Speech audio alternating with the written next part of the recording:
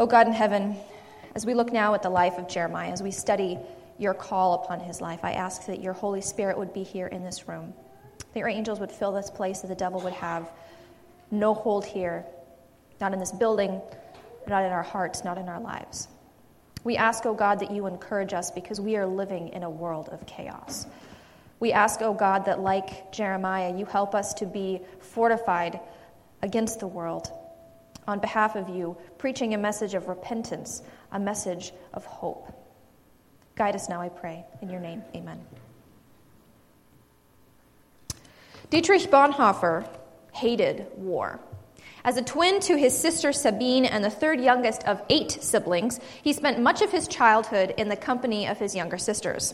He was very chivalrous and protective. At the age of 6, he saw a dragonfly hovering over the water near his mother, and he said, "Look, there's a creature over the water, but don't worry, Mother, I will protect you." As a pastor and a theologian, he was preoccupied with learning how to follow Christ. Then Hitler came into power in 1933.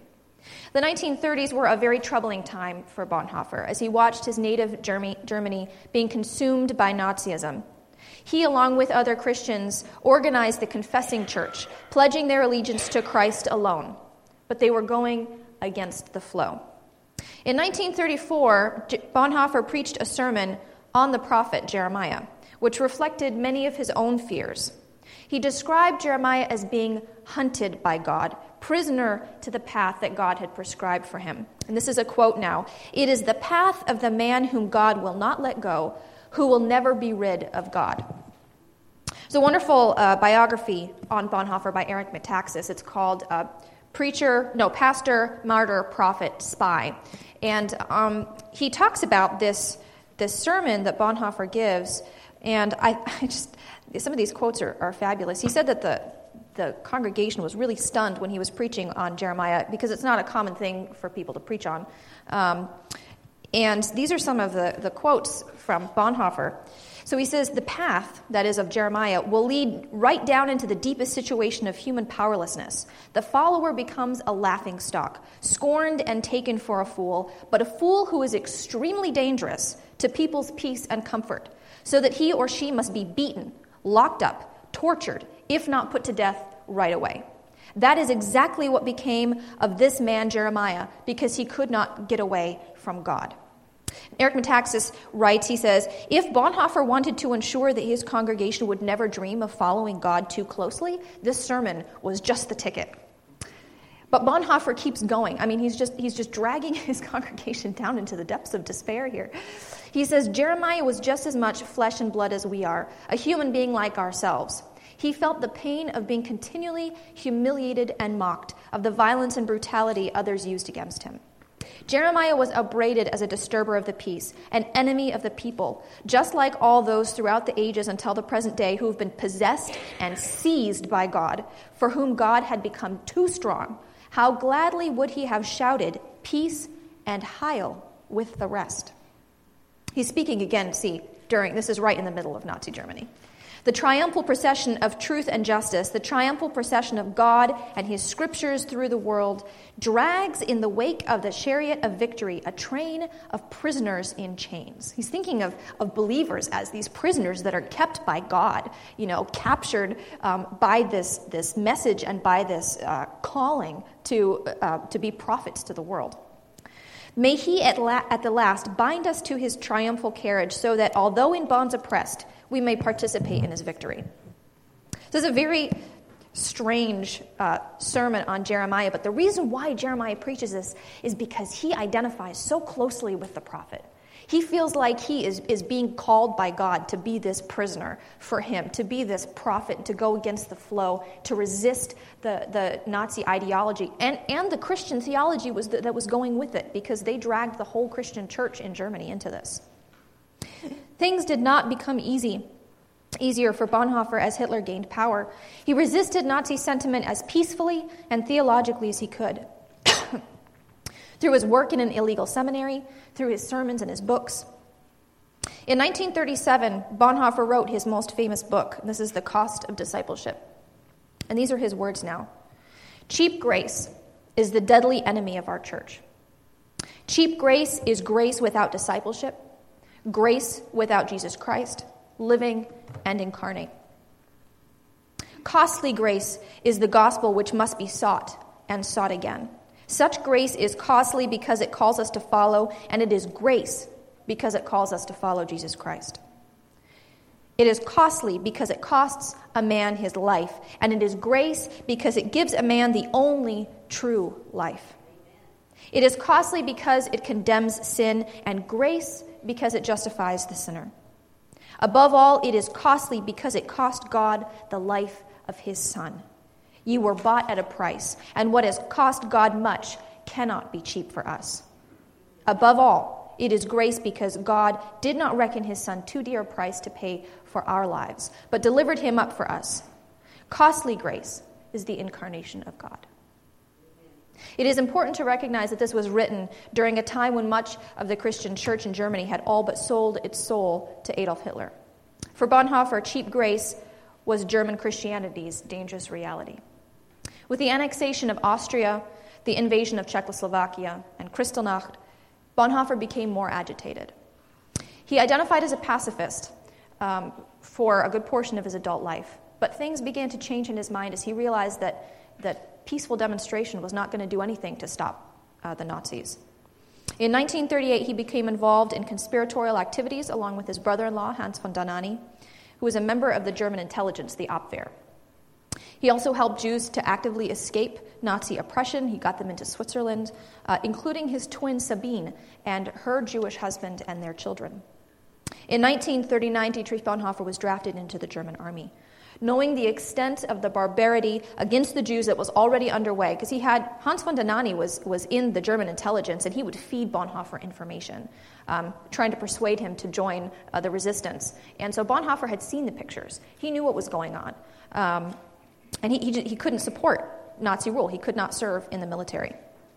Instead, he arranged to teach theology in America. This was kind of a backup plan in case he would be drafted. So he got everything approved, went to America. He was going to teach at Union Theological Seminary in New York, and he got there, and it was suddenly like, oh my goodness, he couldn't stay there. He was so restless. He was agitated.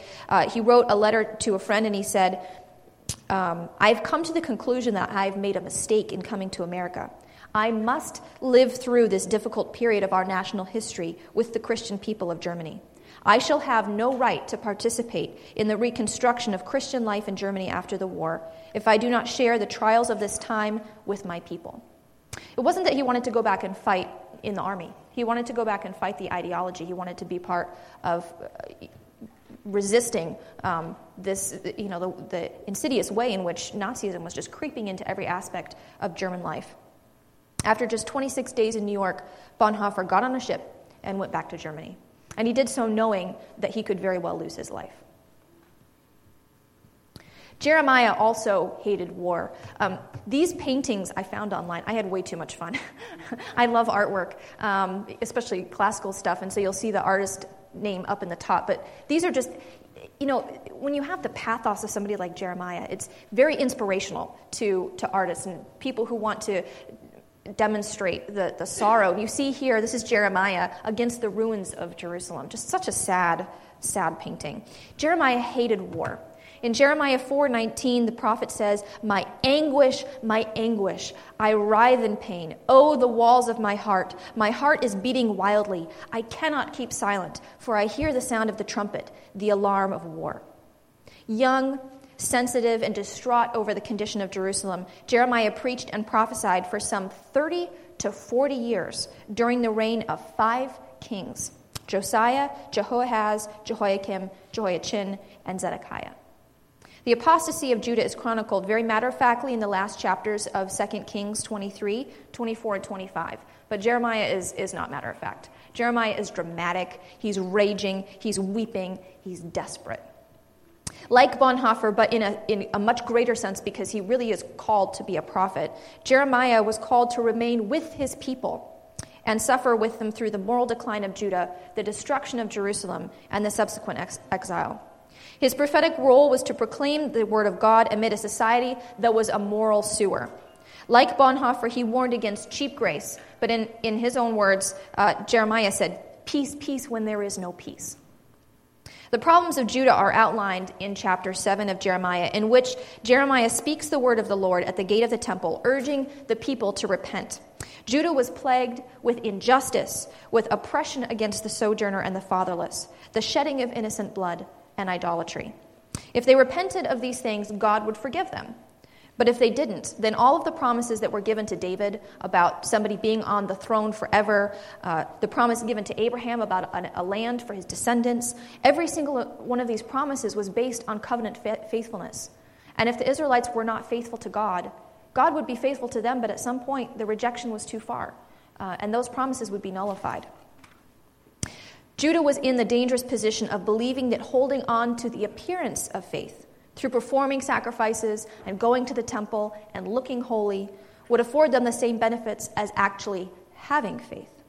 They promoted and accepted cheap grace as opposed to the costly grace that required change and repentance. So how did Jeremiah survive in this environment? How did he minister to Judah for so many decades and yet remain faithful? How did he not lose hope? The first chapter of Jeremiah gives us a clue as to how we as Christians can respond to a world that is in a steady moral decline, while accepting the prophetic responsibility of urging repentance and change. I want you to turn with me now to chapter 1 of Jeremiah.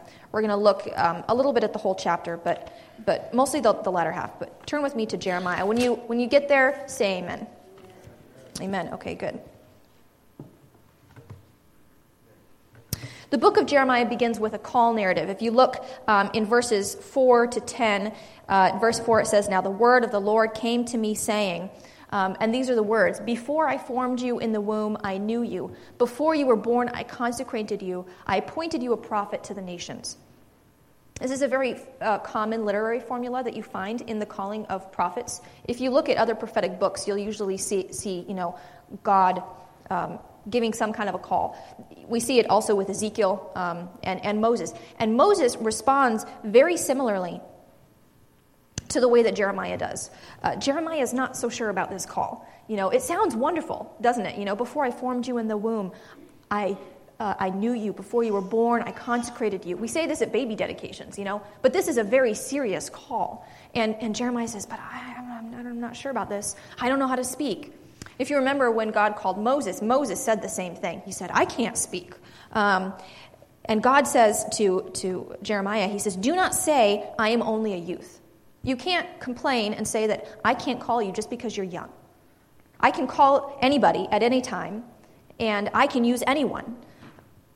Do not say, I am only a youth, for to all whom I send you, you shall go. And whatever I command you, you shall speak. Do not be afraid of them, for I am with you to deliver you, declares the Lord. And then God touches Jeremiah's mouth, and he puts words in, and he says, see, I have set you this day over nations and kingdoms, to pluck up and to break down, to destroy and to overthrow, to build and to plant. It's a very strange task. When you first read Jeremiah 1 and you think, oh man, I wish God would say something like that to me. I wish God would call me that way. Well, stop and think a minute before you say that, because this is, how would you like to go and be called to be set up over nations and kingdoms, to pluck up and to break down? I mean, this is a very serious task. Ellen White in Prophets and Kings says, thank God for the words to build and to plant. There is hope, and there is the promise of restoration after punishment. In the two visions and the explanation that follows, God illustrates what he means by setting Jeremiah as a divine agent over nations and over kingdoms. The city of Jerusalem will be attacked, God tells Jeremiah. All the tribes of the kingdoms of the north will set up camp around Jerusalem against all its walls. This is verse 15. Against all the cities of Judah. God himself will declare judgments against them for all their evil in forsaking me. If you look in verses 15 and 16, just this little paragraph here, you see the word against over and over again. God against Judah. The nations against Judah. It is clear that Judah will not last long. But what about Jeremiah? If Jerusalem is not safe, how can an individual be safe?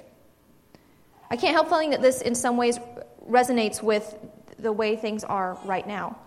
There's recent incidents in Nigeria, in Syria, in England, France, Las Vegas, Sutherland Springs, Parkland. No nation is safe. No city is safe. No school is safe. How can the individual find protection? God continues, "But you, dress yourself for work. Arise and say to them everything that I command you. Do not be dismayed by them, lest I dismay you before them. And behold, I make you this day a fortified city, an iron pillar and bronze walls against the whole land, against the kings of Judah, its officials, its priests, and the peoples of the land. They will fight against you, but they will not prevail against you, for I am with you, declares the Lord, to deliver you." A fortified city. Jeremiah is more impenetrable than Jerusalem itself. Jerusalem will be besieged, broken down, torn apart, gutted, but Jeremiah will stand. Jerusalem, a city with walls and towers, will be unable to do anything against the onslaught of the army that is to come. Rejecting God, they have rejected the presence that could protect them. But Jeremiah, though he is just one individual, will stand against the kings of Judah, officials, priests, and people of the land. Even though they fight against him, he will prevail against them. There it is again. You see that word, against. The key for Jeremiah comes at the end of verse 19. "For I am with you, declares the Lord, to deliver you." Notice that this is an echo of 1 verse 8 in the original part of the call. The message is clear. Do not be afraid. Whatever you have to say, whatever resistance you may meet, I am here. Upon his return to Germany, Bonhoeffer became a more active member of the German resistance. He acted as a courier for the German resistance and used his work in the ecumenical movement as a cover. He had to travel as a pastor all across Europe to attend conferences, to preach. He was not allowed to speak publicly and publish at this time. And the Gestapo used to go and arrest him. So, he was getting in trouble with the Gestapo. And this work with the Abwehr gave him some protection and enabled him to move in ways that he wouldn't otherwise. But it also was a cover for him to be able to give information to the Allies about the German resistance movement. Because the hope was that they could eventually overthrow Hitler, and then the Allies would help to restore Germany. Unfortunately, the Allies were not very interested. They didn't really believe the German resistance, and so they didn't provide a whole lot of help. But the German resistance had problems of its own. He was indirectly involved in a plot to overthrow and assassinate Hitler, with the hopes of being able to restore some sanity to Germany. He was arrested in 1943 and imprisoned for 2 years in Tegel prison. When he was arrested, they did not know the extent to which he was involved. He was never directly involved in the plot to assassinate Hitler, but he knew about it. And so, this cost him his life later. In prison, he continued to write and ruminate on what it meant to be a follower of Christ. He really experienced kind of an identity crisis while he was in prison, did a lot of writing, and developed kind of a new theology, which has been published since his death. He wrote to his best friend, Eberhard Bethge, in 1944 these words: "I discovered later, and I'm still discovering right up to this moment, that it is only by living completely in this world that one learns to have faith. By this worldliness, I mean living unreservedly in life's duties, life's problems, successes, and failures. In so doing, we throw ourselves completely into the arms of God, taking seriously not our suffering, but those of God in the world. That, I think, is faith." When the famous July 20 plot on Hitler's life, also known as Operation Valkyrie, failed, Bonhoeffer was among those implicated. There's actually a film made about it called Valkyrie, and they don't mention Bonhoeffer, but Bonhoeffer was one of the people who was part of the windfall of that whole thing. I'm trying to remember that Admiral Canaris was the head of the German intelligence. It was a huge plot. I mean, they were trying to basically tie up part of the army and declare that Hitler was dead. But the bomb that went off in the bunker, it was next to a big table, and the table took most of the force of the blast. And as a result, Hitler didn't die. So it's incredible to think, there were so many attempts on Hitler's life. He just had this unbelievable kind of luck.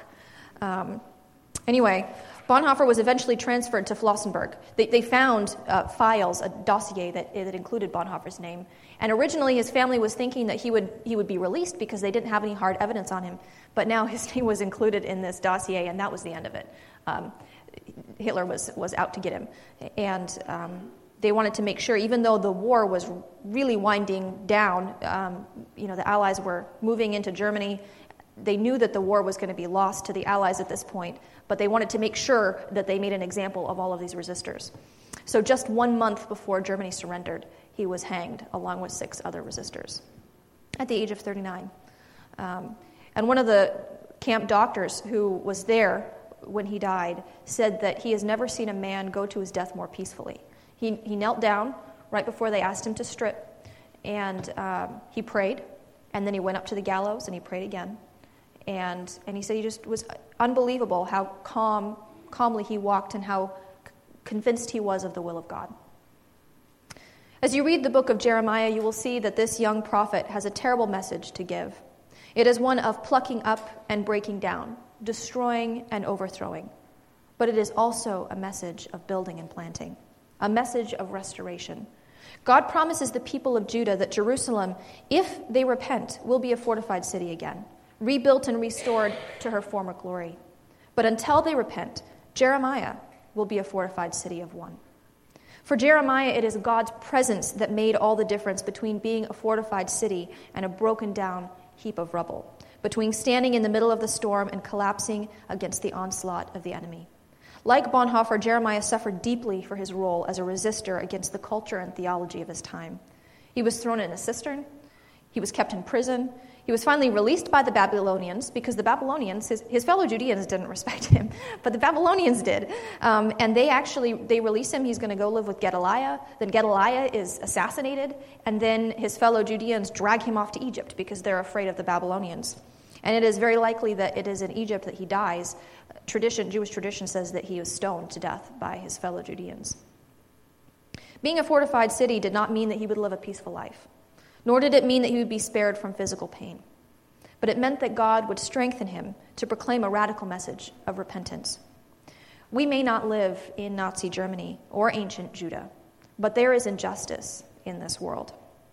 Living the law of God as Jeremiah did, living the gospel as Bonhoeffer did, requires us to face the evils of our society head on, confronting those who oppress the fatherless, the immigrant, the widow, the poor, the weak, and so on. We too have been called, as Jeremiah was, to proclaim a message of repentance to the world. In Matthew 28:19-20, Jesus says, "Go therefore and make disciples of all nations, baptizing them in the name of the Father and of the Son and of the Holy Spirit, teaching them to observe all that I have commanded you." He does not ask us to do it alone. He promises to give us strength, and if necessary, to make us a fortified city of one. What are the concluding words to that Great Commission? "And I am with you always, even to the end of the age." Despite the overall sadness of the book of Jeremiah, there is hope. In chapter 31, verses 33-34, God says to his people, "For this is the covenant that I will make with the house of Israel after these days, declares the Lord. I will put my law within them, and I will write it on their hearts. I will be their God, and they shall be my people. For I will forgive their iniquity, and I will remember their sin no more." Through the sacrifice of Christ, who was the ultimate prophet, the ultimate resistor of evil in the world, we have the hope of forgiveness and the promise of heaven. We may be a fortified city, but we are not alone. There is a greater city that awaits us. And between now and then, we can find shelter in God, who is, as Martin Luther once penned, a mighty fortress. I want to end with something that Bonhoeffer wrote while he was in prison.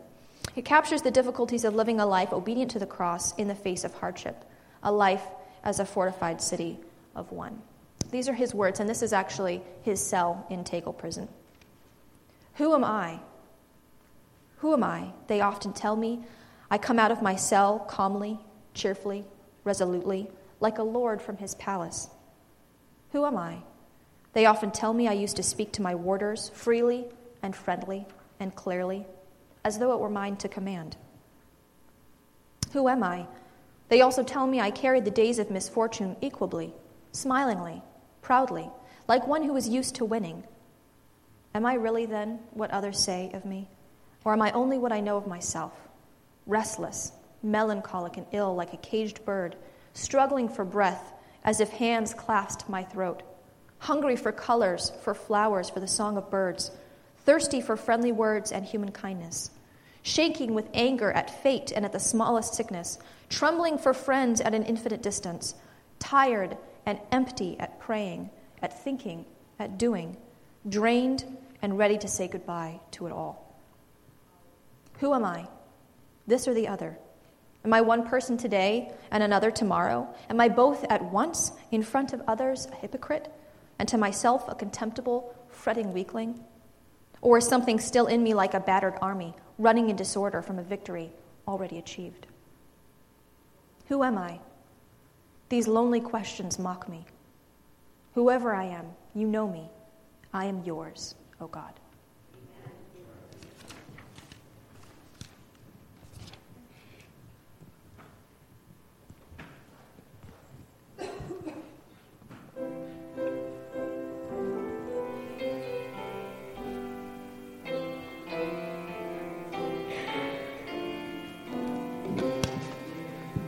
Let us stand now and turn in our hymnals to number 506, A Mighty Fortress, this beautiful hymn that was written by Martin